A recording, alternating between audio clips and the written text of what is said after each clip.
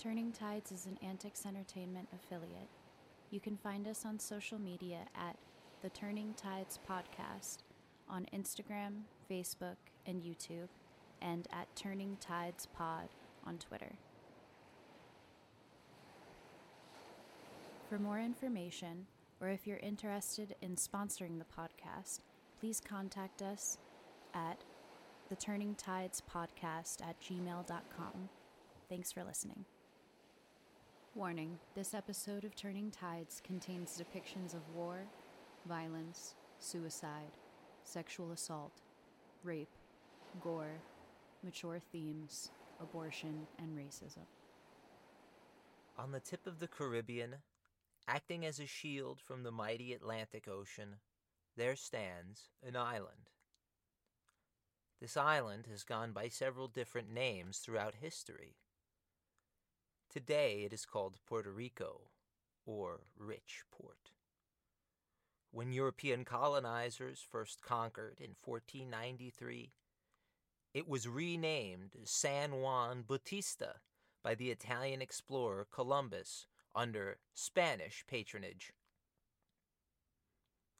Prior to that, the natives he encountered referred to the island as Borikén, or the land of the valiant and noble lord.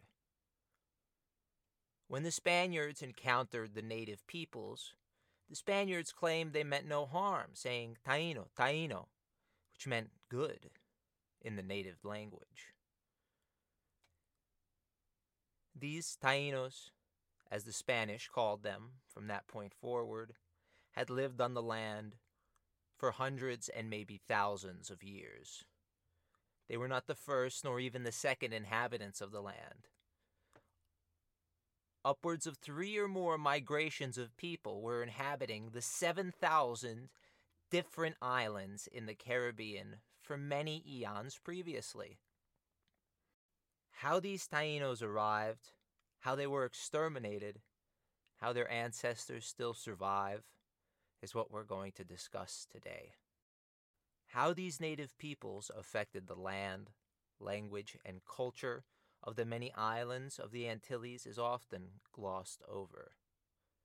It is only brought up as a means to set up a story about a great conqueror, or make a point about how quote-unquote civilized our modern world is. The racist misinformation that has been distributed to the public and its schools en masse about Aboriginal Americans needs re-examination and correction.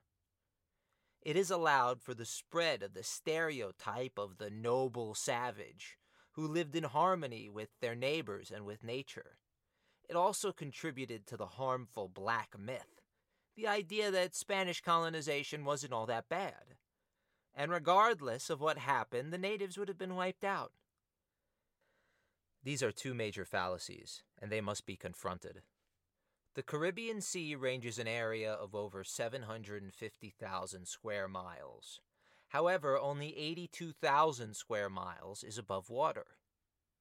These land masses formed over many eons, thanks to millions of years of volcanic ash forming the landscapes of the area. If the Earth's 4.5 billion year lifespan were broken down into a 100-minute movie, the Caribbean would have only existed for the last 5 minutes. A massive mountain chain defines most of the Greater Antilles, Hispaniola, Jamaica, and Puerto Rico, with the highest peak being at 10,000 feet, located in modern-day Dominican Republic. The similarities in these islands do not stop there. All three share a similar climate and topography, with the northern half of these islands being subtropical and humid, while the southern halves are dry and arid. Deep in the surrounding Atlantic Ocean, the seafloor drops into one of the great ocean craters, the Milwaukee Deep. Puerto Rico is the fulcrum between these Caribbean and Atlantic extremes. Its strategic position protects the soft underbelly of Mexico via Veracruz, as well as the Mississippi Delta. This helps explain why Puerto Rico is the single oldest colony in the world. Thanks to its location, Puerto Rico was able to develop some truly unique species of flora and fauna, which remain separated from their mainland counterparts. Many land mammals, and possibly the first people, crossed into the Antilles through ancient land bridges that at one point connected the islands, which had then held the likeness of a giant snake. As sea levels rose, these bridges became submerged, and the inhabitants of the islands became isolated. In Puerto Rico, various tree frogs called coqui speciated. Additionally, massive trees like the osubo, the ceiba, and over 90 varieties of unique orchid trees can be found there. Numerous iguanas, snakes, birds, and fish can be found across the island, with many unique species inhabiting the northern rainforests. The mangrove swamps are found in abundance in Puerto Rico. They're the main breeding ground for these unique species, as they provide a place of refuge for newborn creatures. Puerto Rico's waterways and reefs also provide a source of sustenance for the animals and people. The northern plain is home to calcareous rock formations, which eventually erode into caves after prolonged rainfall. The locals refer to these formations as magote. These natural caves were places of worship for the native Taínos. In the coming years, they would be transformed into the hideouts for runaway slaves or deserting soldiers. We have very little information on the first settlers of the Antilles. It is believed they traveled to Cuba and then Hispaniola around 8,000 years ago, perhaps using the natural currents and waterways of the Yucatan Peninsula. They settled inland and produced basic tools using flint and stone so they could hunt and forage. The next group of settlers came from South America, either from the Orinoco River Basin in modern-day Venezuela or farther south in the Amazon. These fishermen who skirted by the more arid islands of the Lesser Antilles were the first to settle Puerto Rico. The Mona Passage, a body of water separating Hispaniola and Puerto Rico, created a natural barrier between these two societies, and it is likely they traded and mingled with one another. The next settlers came in waves over a 1,000-year period. Some came from South America, but where they came from exactly is still up for debate. These settlers, deemed the agro-ceramics by genealogists, contributed hugely to ancient Caribbean agriculture and created artistic ceramic works. Their people spread all the way to eastern Hispaniola, where they slowly assimilated the fishermen and hunter-gatherers of the area. This culture traded extensively with the South American mainland, and Dr. Richard Parada suggests it's possible they might have traded with mainland America via the Cherokee or Natchez tribes, and with Mexico via the Maya.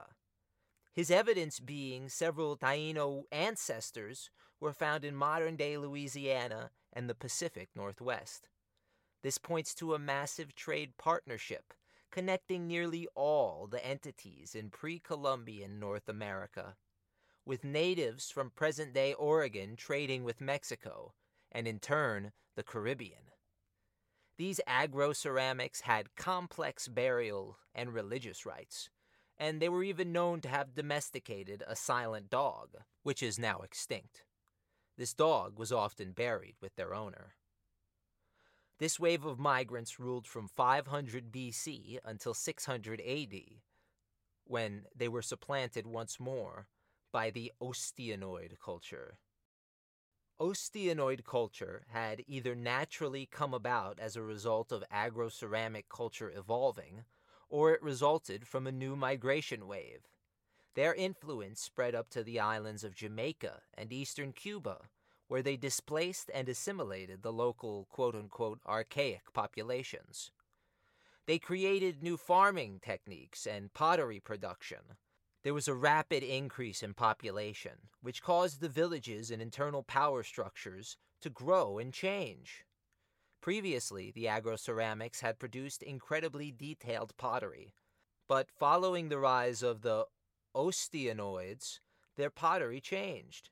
In Taínos and Caribs by Sebastian Rubius Lamarche, he states, quote, "In Puerto Rico, about 100 years AD, pottery began to reflect certain changes. It lost its exquisiteness. Gone is the polychromatic designs and the elaborate decorations."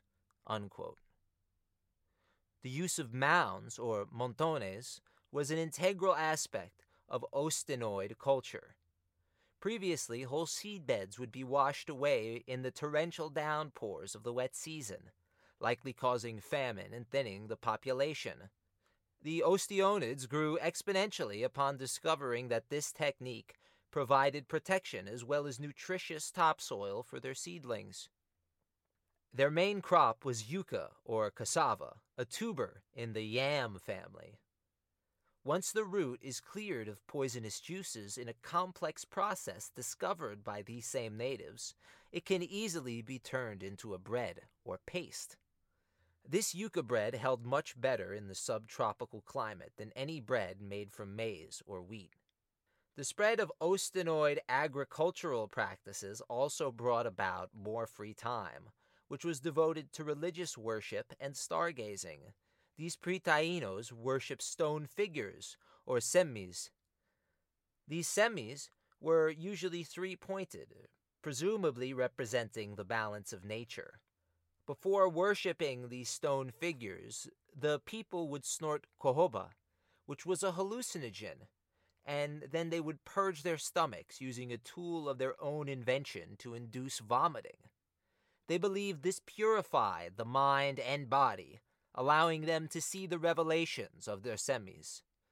These semis were humanoid, with animal faces and details. Each semi had its own name and abilities.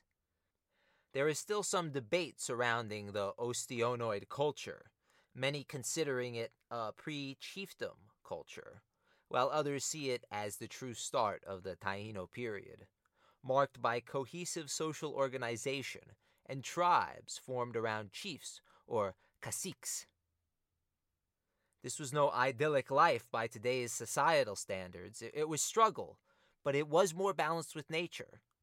Although these native peoples lived relatively peacefully, their hunters were extremely proficient, driving many native fauna to extinction. Traps and expert bowmanship led to the extinction of the giant sloth in Cuba, as well as the decimation of the manatee and local rodents. This surely contributed to their need to expand and evolve their agricultural practices. During this period, there was an explosion of cultural expansion and diversification. The cultures which developed between 900 AD and 1200 AD were varied and intricate. Several developed in Hispaniola alone, made apparent through the differences in the styles of pottery each culture produced. They maintained several similarities, including founding myths, language, and trade. These varied peoples are considered the foundational pieces of the Taino culture. While these Tainos were discovering their own way of life, the Central American Mayan people were dying after decades of drought. With their demise came the loss of the Taino people's connection to the mainland. Additionally, the Lesser Antilles were now occupied by the warlike Carib tribe. The Carib tribe is said to have left for the South American mainland, possibly as refugees from their original homes. When they arrived, they quickly killed the men of the local Igneri tribe, took the women as brides, and began speaking in the native tongue. However, they continued to maintain their own warrior traditions. The Caribs had cut the connections the Tainos had with the South American coast, and their tradition of bride capture resulted in many raids on Taino villages. These raids reinforced the need to centralize authority. The cacique or cacica was now placed in charge of the many thousands of villages the Tainos still controlled throughout the Virgin Islands, Jamaica, Cuba, Puerto Rico, the Bahamas, and Hispaniola. The Taino people were not a homogeneous culture. It is very likely that the various chiefdoms each held their own traditions. Every village had its own unique spirits and gods, which defended them in times of hardship. Irving Rouse separated the Taino ethnicity into 3 separate subgroups. The Eastern Taínos of the Virgin Islands, by far the most warlike and least populous thanks to Carib incursion. The Classic Taínos, which inhabited most of Puerto Rico and Hispaniola, who were known for their ball games, which they seemingly developed independently from the Aztec. And finally, the Western Taínos, who inhabited East Central Cuba, the Bahamas, and Jamaica. The Western Taínos were the newest inhabitants. Their Cuban settlements were in mid-expansion when Columbus arrived. Western Cuba was controlled by the original hunter-gatherers of the island, who called themselves the Guanahatabe. The most interesting aspect of the Taíno culture was that they shared more in common with each other when separated by bodies of water than they did when separated by huge tracts of land. This was a testament to the seafaring abilities of these early peoples. Society was set up matrilineally, meaning inheritance was based on the oldest female line. This did not mean women inherited any title. Almost all the leaders were men. Having a cacica was a rare occurrence. Through the study of early political organization in Hispaniola, we can assume that the chiefs of the Antilles had either local or regional control. These leaders were organized in defensive island-wide confederations. Chiefs practiced bigamy, having dozens of wives. The favorite wife of a dead cacique was often buried alive with him. Chiefs regulated the villages, distributed food, organized the planting and harvesting of crops, and set up ball games and religious ceremonies. They were immediately distinguishable, wearing necklaces made of copper gold called huanin, and their guisas headdresses. Below the cacique were the niteños, usually family of the cacique. Columbus considered these the quote-unquote nobility. In reality, they were the middle managers of the village, and often the chief's go-between. Following colonization, these same middlemen would be turned into overseers to better exploit their own people at the behest of the Spanish. Next in the hierarchy was the B.C.E. These were the medicine men of the village, often called on to give religious prophecies or to heal the sick of disease. Their role was often ceremonial. However, they used several herbal medicines, which are still used to treat ailments today. For example, freshly brewed coffee can treat pink eye when placed over the affected eye. This cure was first discovered by the B.C.E. Next were the Naborias.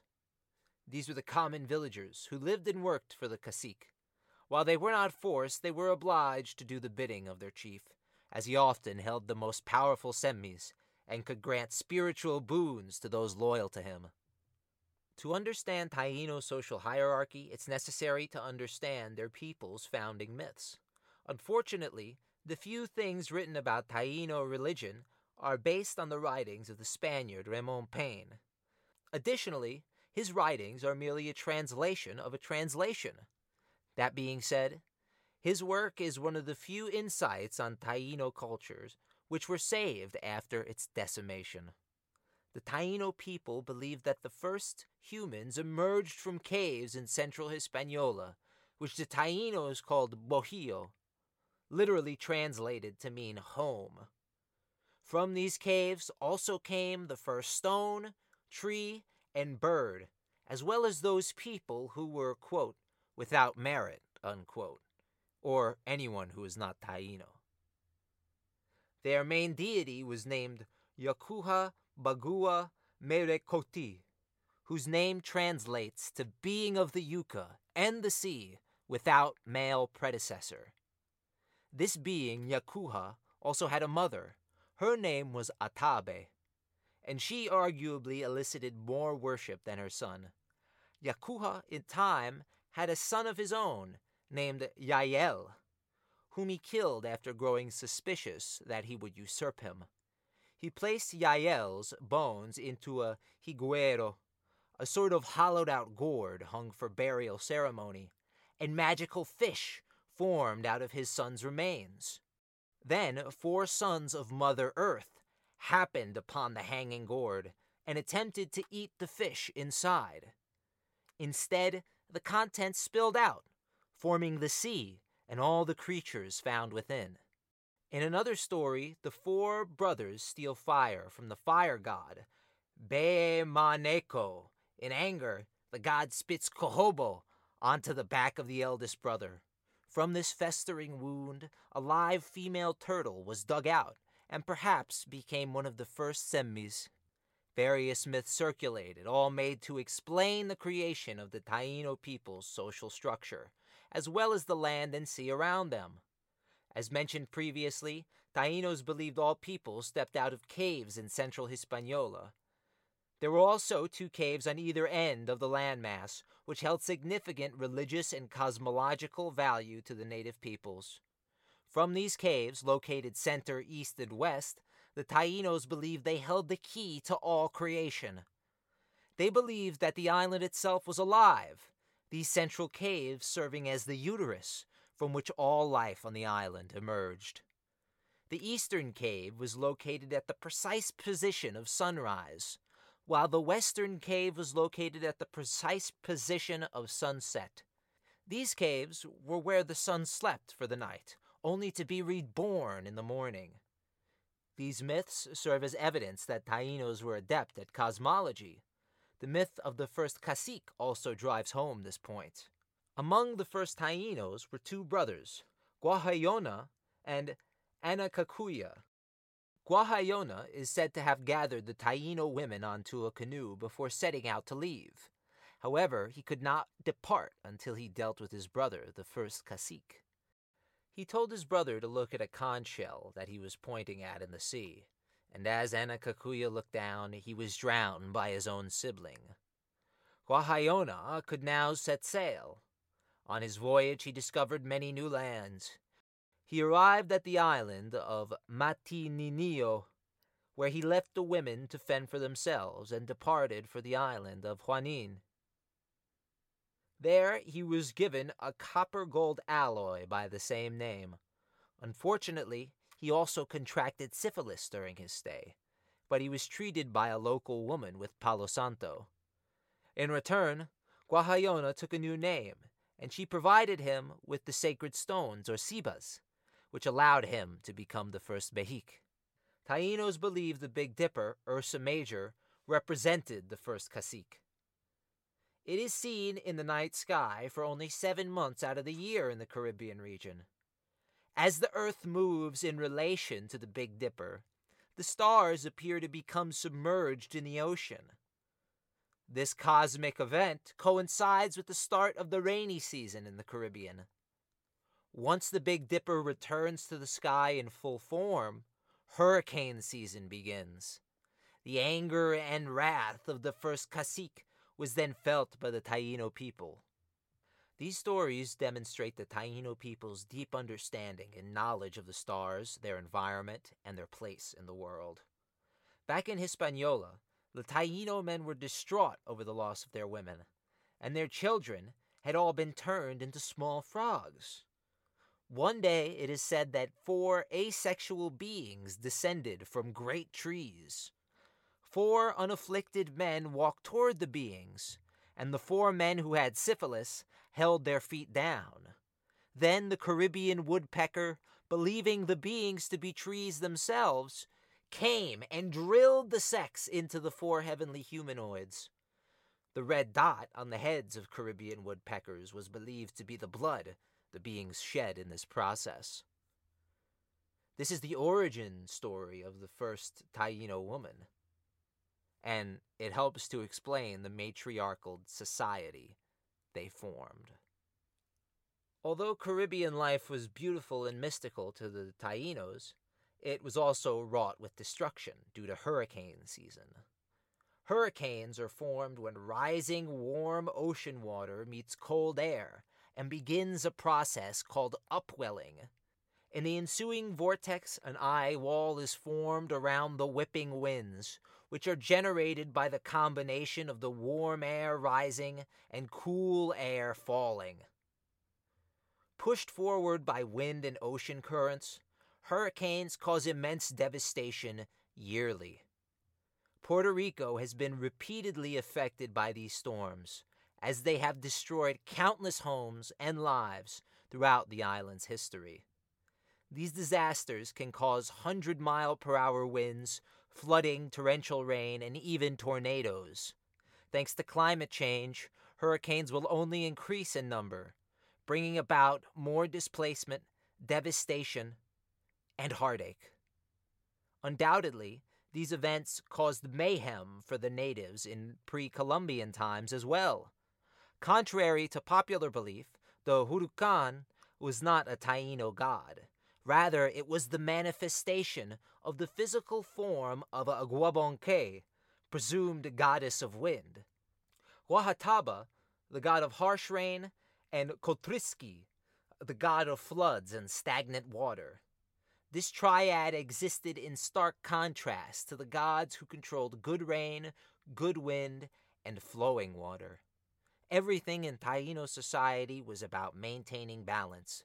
Those who could stay the path would be able to avoid the unlucky gods' manifestations. Taíno village structure helps explain the founding myth still further. They set up villages and structures with the stars in mind, and often had their homes rebuilt over subsequent generations on the same land. This likely stemmed from the oneness in which Taínos believed the world operated. There was no death or destruction, only growth or lack of growth. Taínos preferred to settle close to rivers and hills for practical as well as religious reasons. They participated in village-wide dances, or arietos, where they recalled their founding myths in hours-long call-and-response songs. During these dances, they would play the maracas and gourd drums, then sit and have a barbecue of crab or manatee meat. These arietos contributed to the Taínos' incredible recall ability. Bartolomé de las Casas claimed that the average Taíno was able to recall, quote, upwards of 30 pages of Christian scripture without stumbling, unquote. In Puerto Rico, and especially Hispaniola, massive earthwork structures were built for their ball games and religious ceremonies, the largest being 410,000 square feet. This massive earthwork also corresponds exactly with the position of the sun during the solstices and the equinox. Villagers lived in massive round structures, often with extended family. Settlements were built around a cross-shaped grid, with the cacique's hut inhabiting the center. The people grew maize, sweet potato, and yucca. Cotton was grown for hammocks, and tobacco was used in purification rituals. Around these massive agricultural mounds that contained tens of thousands of plants, semis were planted in the hopes of boosting production. After the Spanish arrival, 6 Taínos buried effigies of the Virgin Mary and urinated on the spot, using the same ritual they used for their semis. The Spanish burned them all at the stake for this act. Sometime before the arrival of the Spanish, a cacique from Hispaniola named Caiquija was given a prophecy by his semi. It said to him that men would come in huge boats, and they would rule and kill and starve. It was a prediction that would prove all too true. The two worlds were about to collide for the first time in 500 years. The Vikings, having settled Newfoundland during the 1000s, had since died out or assimilated with the native tribes of the area. The Spanish would not come as traders and neighbors like the Vikings did. They arrived with the intention of conquering, raping, and enslaving, things they would do to the Taíno natives with alarming proficiency. Prehistorically, the Iberian Peninsula was a massive entity. At least 6 different cultures each had their own spoken language at the time of Roman conquest. The Romans exploited the native Iberians, forcing them to work endlessly mining raw materials. Roman mining networks were incredibly advanced for the time. These mines employed tens of thousands of native Iberians, who were worked to death by the Roman war machine. After Rome's fall, the formerly Germanic Visigoth tribe controlled the vast majority of the land. They were notoriously unstable, many of their kings having been murdered by immediate or extended family. In 711, a new invader gripped Iberia by the throat. The Umayyad Caliphate crushed the Visigothic kingdom, occupied the southern Byzantine coast, and overwhelmed the other Germanic nations controlling the northwest. Nearly all of the Iberian Peninsula, then called Al-Andalus, was then controlled by Islamic invaders. The only independent Christian nations were relegated to the northern hills, trapped between mountains and ocean. These small Christian states were severely impoverished compared to the metropolis of Cordoba, now under the control of the Caliphate by the same name. By the 11th century, internal strife would cause the Caliphate of Cordoba to disintegrate into a dozen different independent realms. This helped fuel the Reconquista of Hispania by the newly invigorated Christian kings. The Black Death, the start of the 100 Years' War, and the massacres against their own Jewish citizens halted their progress for a time. By the 1400s, however, the only Muslim nation remaining in the Iberian Peninsula was the Kingdom of Granada, which existed as a Christian vassal state. The rest of the peninsula was composed of Castile, which was by far the largest, Portugal, which produced many expert ocean navigators, and Aragon, which was a successful trade empire in the Mediterranean. Once these Iberian states had nearly completed their Reconquista, a shift in global trade began. The Ottoman Empire had recently risen to power in present-day Turkey. They quickly annihilated the 1,000-year-old Byzantine Empire and found themselves in the enviable position of controlling the lucrative Silk Road. They immediately placed massive taxes on any foreign goods which passed through their territory. This made it nearly impossible for Europe's poorer nations to acquire highly prized East Asian resources, namely spices. New routes to Asia needed to be established in order to better exploit these foreign markets. The Portuguese took the lead on this, beginning a massive slave trade in Western Africa. This destroyed the 1,000-year political dynamic that existed between the native peoples there. The most powerful tribes in West Africa captured whole villages and sold the inhabitants to Portuguese enslavers. The Portuguese quickly tried to reach Asia via this route. The Portuguese would soon receive another offer from a man trying to reach the Indies, which they would deny due to their position in Africa. Born in Genoa, Christopher Columbus was a well-read Italian man who had very little money.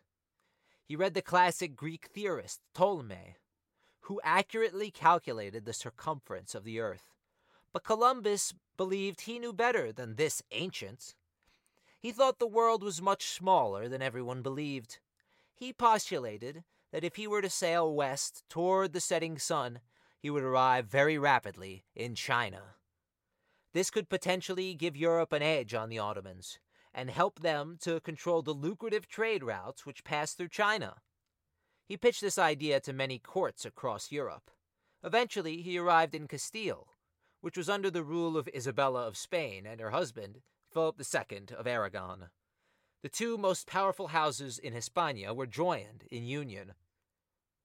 This partnership supplied Aragon the Castilian wool and resources it craved, and Castile could now call on Aragon's top-tier navy, as well as benefits from their trade routes. Their first endeavor was to rid Iberia of Muslim influence. By January 1492, the final Muslim stronghold fell. It was now time to challenge the Portuguese on the open ocean. The king and queen of the now united Spain eagerly agreed to Columbus's proposal, promising him 3 caravels. He set about gathering supplies and recruiting reluctant crew members for a voyage that would bring about the hellish destruction and genocide of the native Caribbean peoples. The Nina, the Pinta, and the Santa Maria left the port at Saltes, bound for the Canary Islands. It was August 3rd, 1492. After stocking up on supplies, they cut straight for the Atlantic. On October 11th, 1492, after a long voyage, they finally saw light and docked their ships at present-day San Salvador Island. They had no idea, but they had stumbled upon the Lucano Taínos. De las Casas details the arrival of the Spanish ships from the perspective of the soon-to-be colonizers. Quote, "The admiral took with him the royal standard, and the captains the two banners with the green cross. On shore they saw very green trees, a lot of water, and various kinds of fruit." Unquote. Columbus, referred to as the admiral, went on to claim the land, the resources, and the people for Spain's monarchs. This vindicated Columbus. He now believed he was in India, hence the name he begins calling the natives. Columbus writes of these first inhabitants, quote, "Because they were very friendly to us, I could see they were a people who could be converted to our holy faith. They took what we had and gave of their own very willingly. They should prove to be good servants." Unquote. Columbus goes on to describe the first European sighting of a canoe. He claims these ships held up to 50 men and that they traveled alongside single and two-seater canoes, which are still popular today. The discovery of a new culture and peoples was not enough for the greedy Europeans. They quickly noticed the gold Juanin around the chiefs' necks and came to the conclusion that this land must be abundant with the rare metal. Within 48 hours of arriving, Columbus writes to the king, quote, "This piece of land could be turned into an island in 2 days. Depending on the will of your highness, the entire population could be brought back to Castile, or kept captive on this island, because with 50 men the entire island could be subjugated." Unquote. During his search, he noticed the natives he captured often spoke of the island of Colba, modern-day Cuba. In Columbus's warped mind, the existence of another island in the chain was concrete evidence that they had landed in Japan. He was then pointed in the direction of Bohio, which he claimed for Spain and called Hispaniola, saying the island was, quote, "about the size of Portugal, with probably twice the population." Unquote. After the Santa Maria ran aground on Christmas Day, Columbus decided to leave 40 of his men behind to survive inside a fort constructed from the wrecked ship. He ordered them to begin the search for gold in the riverbeds and nearby villages. He was guaranteed the safety of his men by the local cacique, Guancangari. The admiral proved to be incredibly wrong about the Taínos' military capacity, as all 40 would be found slaughtered before his return the following year. Upon Columbus's departure, the Spaniards began raping the local women, after which Cacique Caonobo supposedly killed all the Spaniards, burnt their fort, and razed the village of Guancangari for aiding the Spaniards. Thanks to the advent of the printing press, news of the islands Columbus had quote-unquote discovered spread rapidly. Adventurers, mercenaries, and religious zealots flocked to Seville and Cadiz in the hopes of joining Columbus's second expedition. The queen was excited by the rising number of Christian converts. The king was ecstatic at the news of large gold reserves throughout the islands. Spanish Pope Alexander VI demarcated the extent of Spanish and Portuguese expansion, giving Portugal a large part of present-day Brazil. The second expedition was quickly outfitted. 17 ships with over 1,200 men left eagerly for the Canary Islands. This fleet cut due south and then west, inadvertently helped along by the transatlantic current. They arrived in the Lesser Antilles on November the 3rd. When the Spanish arrived, they captured Caribbean prisoners who claimed to be from Borikén. Taking these Taíno women and boys as hostages, the Spanish set sail with their captive navigators. Columbus sailed north in search of Hispaniola, stopping in present-day St. Croix, which was then inhabited by Caribs. Here, a Spanish rowboat rushed a canoe with 4 Carib men and 2 Carib women aboard. The Caribs resisted relentlessly, firing dozens of arrows. They killed 1 Spaniard and severely wounded another. Following the fight, a Carib whom the crew of hooligans thought was wounded beyond repair had his head chopped off and his body cast overboard by the Spaniards, as they thought he would not survive the journey back to Spain. Columbus enslaved a Carib woman and ordered her to do the bidding of Michel Cuneo for his quote-unquote bravery in the battle against the outnumbered native boat. Cuneo writes, quote, "I conceived a desire to have my way with her. She was of another mind. When I started on her, she treated me so badly with her fingernails that I was sorry I had begun. To make a long story short, I took a rope to her and gave her a good whipping. In the end, we came to such an understanding that she seemed actually to have been raised in a school of whores." Unquote. As the Spanish fleet sailed northward, Columbus quote-unquote claimed the Virgin Islands for Spain and proceeded to name them. His fleet then came across Borikén, thanks to the guidance of the Taino women they had captured. One woman jumped from the head boat and swam half a league to the shoreline. They anchored somewhere on the western shore of Borikén, at which point they gathered supplies and fished in the plentiful coral reefs. Columbus would not explore the island he named San Juan Bautista further. He was anxious to meet with his men on Hispaniola and give them provisions. Upon his arrival, Columbus noticed the attitude of the local inhabitants had greatly changed in his absence. Some natives had become gold merchants, trading gold dust and nuggets for Spanish trinkets. The rest treated the Spanish with quiet contempt. Long gone were the days of fraternization. The Spaniards had shown their true face. Isabella, a gold mining settlement, was set up immediately. Here, Columbus resorted to violence and threatening the native and unruly Spaniard settlers alike. Additionally, Columbus soon realized he was incredibly wrong in his estimation of the island chain's position. The Portuguese had recently reached India via their African route. Columbus still resolved to find the, quote, middle passage, unquote, to Asia, which he was sure existed.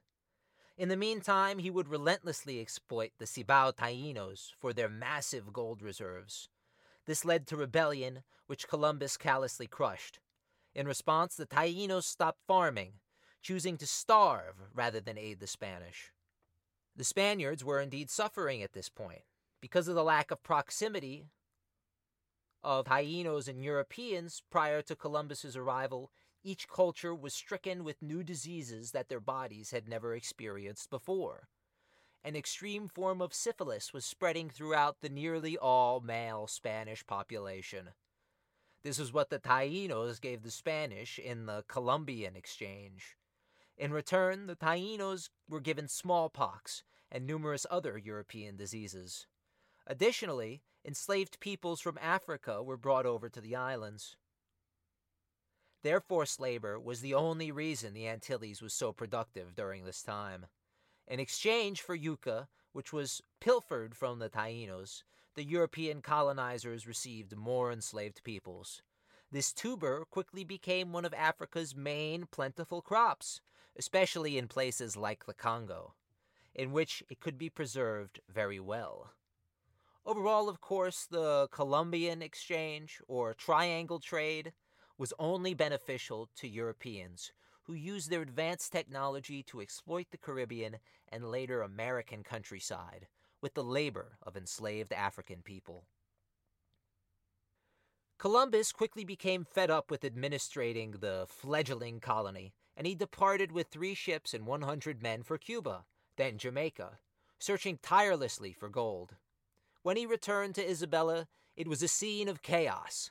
Colonizers massacred the natives daily, and the natives responded in kind. Isabella's residents were ill and suffering. Columbus resolved to round up many natives and enslave them to better exploit their labor. 1,600 natives were rounded up, and 550 were thrown in boats, forced to relocate to Spain. The rest were, quote, given out, unquote, to the colonizers as slaves. Following this brutal display of inhumanity, the few Tainos who had not been made slaves were overwhelmingly nursing mothers who were terrified of recapture. They dropped their babies and ran for the hills. Perhaps they thought their children would become coquille and bring the rains. Perhaps they thought a short life was better than a long one marred by suffering and enslavement. Of the 550 enslaved natives taken to Spain, only 200 would survive the trip. The rest would be tossed overboard unceremoniously as they died. The colonizers who returned to Spain spoke of mismanagement and corruption on the part of Columbus and his family. Queen Isabella was furious that so many natives were dying without being converted first, and the gold, which was supposed to flow endlessly back to Spain, had only come in dribbles in the first few years following colonization. Columbus was also breaking down physically. Ironically, the great discoverer was suffering from an intense form of arthritis, which rendered him nearly blind, brought him chronic pain, and caused his eyes to bleed. He attempted to deny these accusations and left for Spain once more. He would make 2 more voyages following his return trip, locating Trinidad and the South American mainland along the way.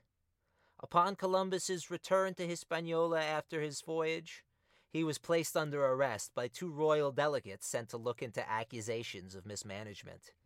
The man who would replace Columbus, Nicolás de Ovando, would prove to be an even more violent and genocidal monster than the original colonizers. Meanwhile, a contemporary of Columbus, Amerigo Vespucci, backlogged the quote-unquote discovery of the present-day South American mainland, cementing his name in history as the founder of the Americas. Nicolás de Ovando would be responsible for the day-to-day bureaucratic and administrative functions of the new, quote, West Indian colonies, unquote. He began the encomendero system. This utilized the social hierarchy of the native tribes against them and turned natives into slaves, caciques into overseers. It was now much harder to resist, since to do so meant going against your own chief. The several rebellions attempted by the Taínos in Hispaniola faltered and were met with harsh punishment. In 1503, even the Taínos who aided the Spanish weren't spared. 84 masters of vassals were burned alive in the middle of their bohío during an arreto celebrating friendship between the Taíno tribe and the Spanish. The Spaniards proceeded to butcher thousands of surprised natives and went on to lynch Cacica Anacaona. The country's population was so devastated that natives from across the Caribbean were sent to Hispaniola, so that the mines and fields had hands to work them. It's estimated at least 350,000 natives were murdered, killed themselves, or died of overwork or disease thanks to Spanish barbarism, just in Hispaniola alone. Whole villages drank the poisonous juice of the manioc, choosing suicide over enslavement. Countless pregnant women ate grass which induced miscarriages, rather than give birth to a child who would only get to live as a Spanish slave. On his last voyage, Columbus dealt with repeated mutinies and nearly died at the hands of his own men. After the countless atrocities and deceptions committed by him on the island of Jamaica, where he was stranded for over a year, he returned to Hispaniola. Upon arriving, he would find himself under arrest once more, and he was forced back to Spain. He died there penniless, in constant legal battles with the crown over his jurisdiction in the Indies. Kevin H. Seipel, the author of Conquistador Voices, puts it well, quote, Columbus had served as a bridge between 2 worlds. Like a bridge, it was his fate to be trodden upon. Everything he grasped seemed to turn sour in his hand, unquote. Columbus himself writes of his destitution in his last letter to the king and queen, quote, I myself have profited little from 20 years of laborious and dangerous service. Today in Castile, I have no roof over my head. If I need a meal or a bed, I must go to an inn or tavern, and I frequently have no money with which to pay the bill. I'm sick and worn out. Everything that I and my brothers ever had has been taken from us and sold. I am so ruined, as I have said. I've always wept for others, but now may heaven have mercy upon me, and may the earth weep for me. Remaining alone in my distress, sick, expecting death every day, and surrounded by hostile savages, cruel beyond belief. I have been so separated from the blessed sacraments. Weep for me, whoever has charity, truth, and justice." Unquote. In 1508, the first colonizers landed on Puerto Rican shores under the command of Juan Ponce de Leon. They followed the coast to a rich natural harbor and founded the small town of Caprera. Ponce was a lieutenant to Ovando in Hispaniola during the massacre of the Zaragoza tribe in 1503. Upon his arrival, the local cacique, Aguaybana I, performed a sacred name-sharing ritual with Ponce, which was akin to becoming brothers in Taíno culture. No doubt Aguaybana had heard the horror stories detailing the Spanish colonizers' atrocities across the Straits of Mona. It's possible he considered it prudent to try to live amicably with the Spaniards in order to protect his people from the same fate. Aguaybana I soon died following this initial meeting, and his nephew, Aguaybana II, became cacique. In Puerto Rico, then called San Juan Bautista, the political situation was completely unstable. The courts of Spain had recently ruled in the interest of the Columbus family, returning governance of the colonies to the inept children of the deceased admiral. The king was furious. In response, he sent Sotomayor to Puerto Rico to undermine Juan Cerón's government. He ordered Sotomayor to settle in the west of the island. Unsurprisingly, he named the small western settlement Villa Sotomayor. Within 3 years of this settlement's founding, Sotomayor colluded with Ponce to initiate the first coup in Puerto Rico. Juan Cerón was sent back to Spain in chains, and Ponce was again in charge. Sotomayor was given the cacique Aguaybana and his sisters as slaves. Forced into back-breaking labor in the mines, the lead caciques planned to rebel with the new moon and forever crush the few hundred Spaniards in their midst. The Taínos of Puerto Rico first needed to figure out if these Christians could in fact be killed. They were unnerved by the Christian belief that Christ rose after 3 days, and they assumed this must be the case for all Christians. They drowned a man to test the theory. After 3 days of investigating the Spaniard's bloating body, they were convinced the Christians could die like any other man. On January 3rd, 1511, 11,000 Taíno warriors set out to kill every colonizer they could find on Borikén. Hundreds of Spanish colonizers were murdered. Among their number was the hated Sotomayor. The few who managed to escape owed their lives to a spy among the Taíno natives, who warned Ponce of the uprising. Ponce assembled the few fighting men who were left alive on the island and went to work putting down the uprising. He killed many natives in the Coyuco Valley. He then marched to meet the majority of the Taíno army in Yeguecas. The Spaniards were outnumbered by 10,900 men, but they had an overwhelming technological advantage. At the start of the fight, Ponce held back his infantry and ordered his early gunpowder units, or harquebusiers, to single out Aguaybana the Brave. One of the shots hit the cacique, who quickly succumbed to his wounds, and the Taínos who were still fighting fled to the hills. Thousands were captured and branded with an F on their forehead as official property of Ferdinand, King of Spain. The few left alive kept up a guerrilla campaign for decades in the central mountains. Many more escaped on canoes and joined forces with their former enemies, the Caribs. They would ransack Spanish settlements for decades to come. Across the Caribbean, the few cells of organized resistance were being hunted to the ends of the earth. In Cuba, a cacique named Hatui had escaped the genocide in Hispaniola and attempted to lead the Taínos in raids against the few Spanish colonizers. In response, the Spaniards sent massive hunting dogs to rip apart the Taínos. Women and children were hunted down and tortured to reveal Hatui's location.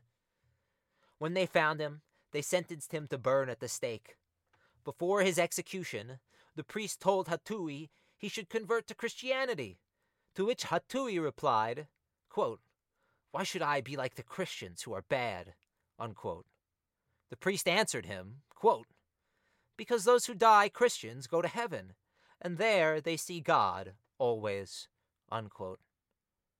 Hatui responded by saying he wanted nothing to do with heaven if that's where Christians went. Natives were dying by the thousands every month. Many early Franciscan friars were incensed by this.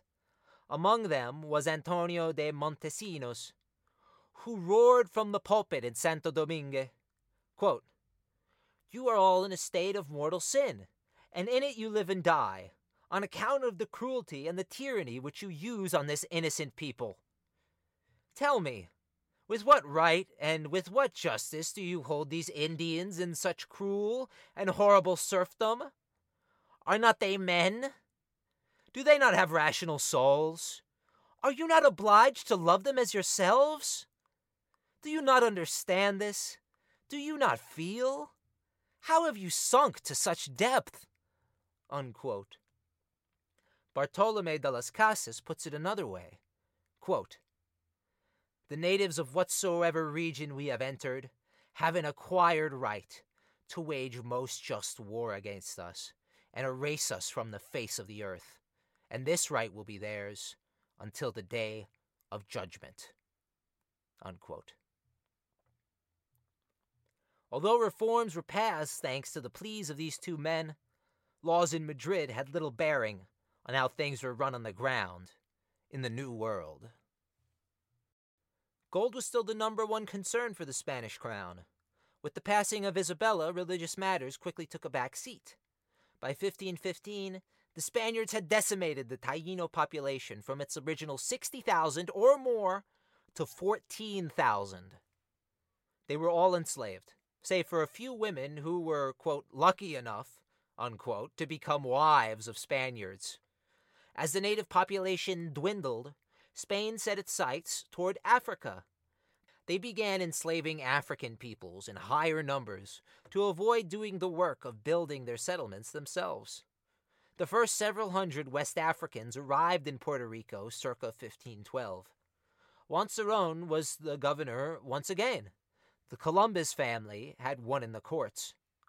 He set about burning native canoes in order to keep them trapped on the island as slaves. Ponce was consoled with a small fleet, which was destined to uncover the North American mainland, locating Florida in the same year. As he attempted to locate the fabled Fountain of Youth, he was struck in the thigh by a native's poisoned arrow. His wound festered, infecting his blood, and he died in agony in 1521 in Havana. After his death, his original settlement, Caprera, was moved to the small islet of Puerto Rico. Ponce's statue still faces toward the original settlement he loved so much. For many years, Puerto Rico was the name of the island's main port, while the island was called San Juan. This was eventually changed, so now the islet of San Juan is the capital city of Puerto Rico. After Villa Sotomayor was destroyed in the 1511 rebellion, attempts were made to settle the western half of Puerto Rico. They culminated in the settlement of San Germán. San Germán was initially the object of Carib raids. They attacked it several times after its creation. When Governor Mendoza arrived, he made a point to be confrontational with the Caribs. He sent out raiding parties of his own, but this backfired. Carib war canoes burned down San Germán and stormed into San Juan's harbor, setting fire to many buildings. Mendoza responded by attacking their main base of operations at Vieques, a small island chain in Puerto Rico. He killed over 100 Carib men, women, and children, and ran them off the islands. Mendoza believed that San Germán could be rebuilt. In Spain, the massive influx of gold and raw materials from the new colonies made them the largest and most powerful nation in the European world. Using the gold pillaged from the Caribbean, Philip took part in many major European wars.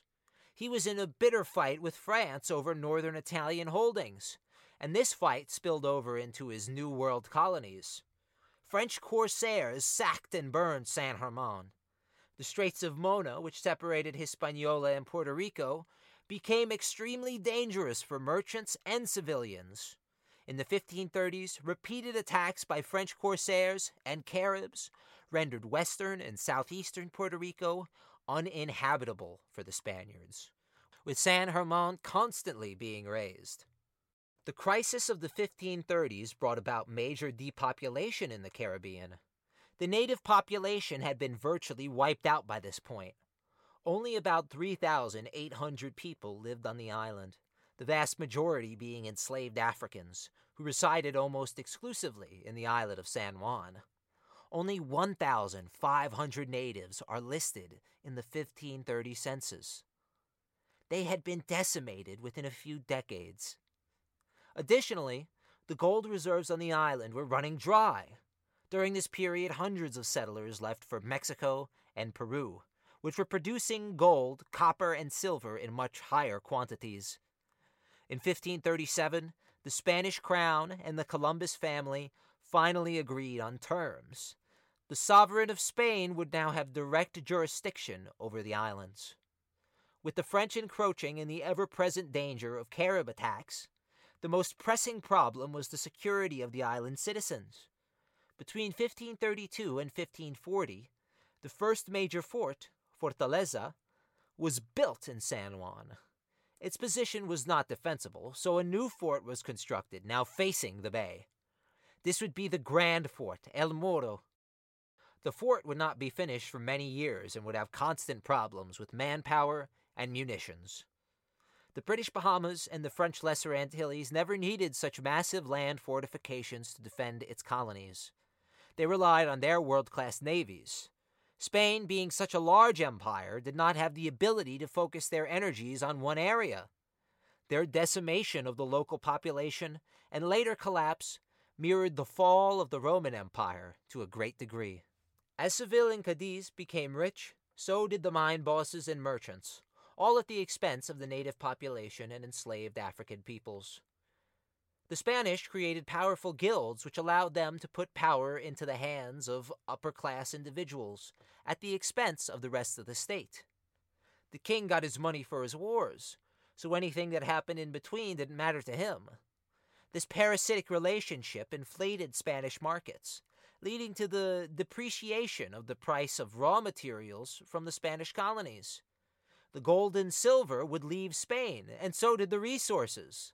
They were left empty-handed, with only the corpses of tens of millions of native peoples to show for it.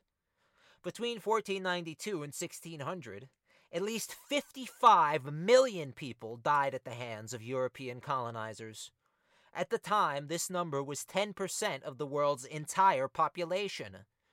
So many native people died that the planet literally cooled by 0.15 degrees Celsius.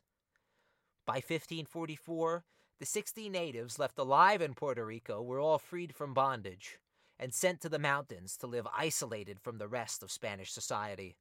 With them, there were about 400 to 500 free natives. Their settlement was called the Indiera. It housed the last Taínos for centuries, and many still live there. When it was clear the Puerto Rican gold mines had failed, a new source of income was needed. Spaniards quickly zeroed in on sugar as that new source.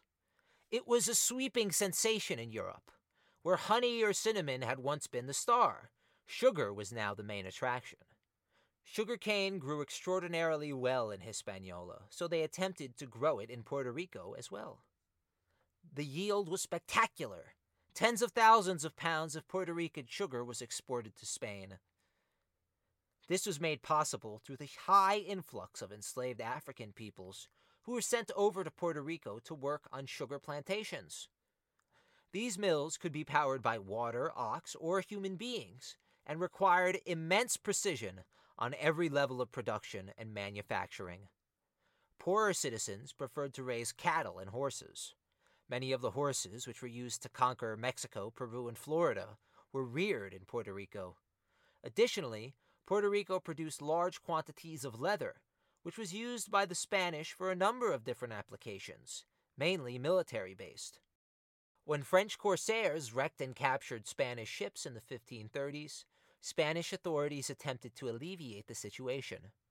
They devised the fleet system. To quote its significance from History of Puerto Rico, a Panorama of Its People by Fernando Pico, quote, "The system of fleets ensured the flow of merchandise between Andalusia and the American ports of Veracruz and Nombre de Dios. Corsairs were not able to prevent the system from working, and had to limit their raids to ships which lagged behind or were separated by hurricanes." Unquote. This system of fleets was detrimental to anyone who did not live in the major metropolis areas which were selected as port of calls for the fleet. San Juan was the only city in Puerto Rico which allowed for embarkation. This left many Puerto Ricans with little choice. They would either heave their goods across mountains and rivers and become subject to commissions and taxes, or they could trade with the Dutch ship, which was resupplying close by. The history of Puerto Rico was entrenched with smuggling and black market entrepreneurs doing anything to defy Spanish authorities. Smuggling had opened Puerto Rican markets to foreign goods and ideas, the main trade partners of Puerto Rico being their Caribbean island neighbors at this time. By 1564, Puerto Rico was officially given over to the rule of the military governors. These men wielded considerable power on paper. In reality, they were unable to stop smuggling, and many governors participated in the act. They could not stop Spanish men from settling down with black or native women, and they could not get their soldiers paid or equipped sufficiently. They worked with the church, which had been present on the island since 1509, in attempting to curb quote-unquote immorality and gambling.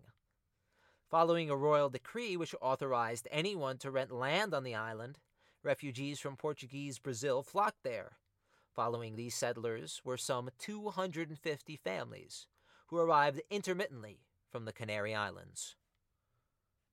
When the Spanish War with France had ended, and the threat of the Corsairs had been curtailed with the fleet system, a new threat began to rise.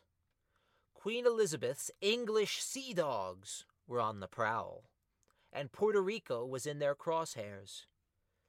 The British would attempt to usurp all of Spain's island colonies. They would bring with them the quote-unquote golden age of piracy, where legend and fact collided. The adversity which plagued the Puerto Rican people during this time would shape their culture and lives for years to come. Puerto Rican mestizos would overtake the once numerous Taíno population. The Taíno culture, language, and history remains for us to sort through. The legacy of the Taíno people does not stop with their decimation. As the Taínos believed, life and time are merely a series of steps, forward and back. Many who hail from Puerto Rico still refer to themselves as Boricua, an homage to the island's native name. When met with genocidal colonizers, many Taínos died, but their descendants still live on today, as Taíno blood is now the dominant gene makeup of modern Caribbeans. Scientific study shows that 61% of all maternal Puerto Rican DNA is of indigenous origin, while 26% is African, and only 13% is European. The numbers vary greatly for paternal Puerto Rican DNA, with 80% being European and 20% being other, non-indigenous. The Taínos assimilated themselves with the many new ethnic groups which arrived on their soil, and through that assimilation, their roots remain strong. Many millions of Puerto Ricans now claim Taíno descent. An interest in the native people's culture and customs has resurged over the past 30 years. The more we understand about these unique people, the more we understand about Puerto Rican history. Before going to battle, Aguaybana supposedly buried several hundred stones in the ground, lest they fall into the hands of the Spaniards. On these stones, researchers today have deciphered 3 written languages: Ancient Hebrew, Ancient Phoenician, and an unknown 3rd language. This knowledge was not available to the general public until the 1890s. Catholic priest had gone to visit a woman to give her her last rites, and she claimed she had stones which were from Aguebana's library. She said the stones were her family secret, faithfully kept for hundreds of years. Since their discovery, another 100 years had gone by without a second look into her claims, as the stone tablets were considered cheap forgeries. White historians believed there was no way these quote-unquote backwards people had knowledge of any written language. It is only very recently that more objective work was done to uncover the truth. And though modern historians are attempting to piece together the past, many questions still remain unanswered.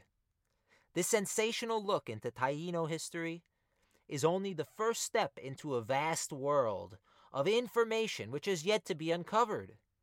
Unfortunately, many Taíno artifacts have already been destroyed.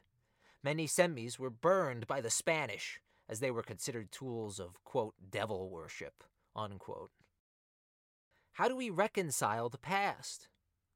How do Puerto Ricans move on from the pain and trauma perpetuated by and against their ancestors? As someone with white skin and Puerto Rican blood flowing through my veins, I can say with certainty that it is a long and difficult road to reconcile the past. 500 years of rape and barbarism culminated in the Puerto Rico we know today. It's painful to come to terms with the fact that I would not exist without the suffering and trauma my ancestors endured. But I must hold all of this within myself. This is what inspires me to shine light on the truth of history today. We may be Native, African, Spanish, or any combination of the three, but all Puerto Ricans must accept the past before we can move on to create a better future. The fact that we can exist so paradoxically is painful, but it is also a testament to humanity's will to live and progress, to make it to the light at the end of the tunnel.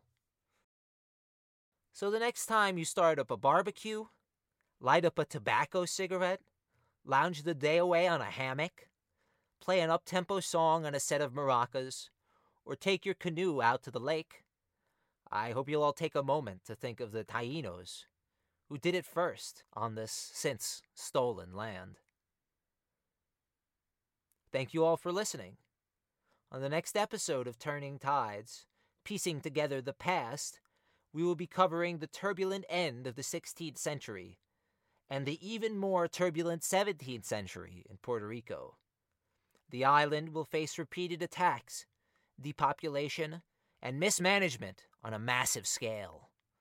Until then, I'm your host, Joseph Pascone, and Taíno tea to you all.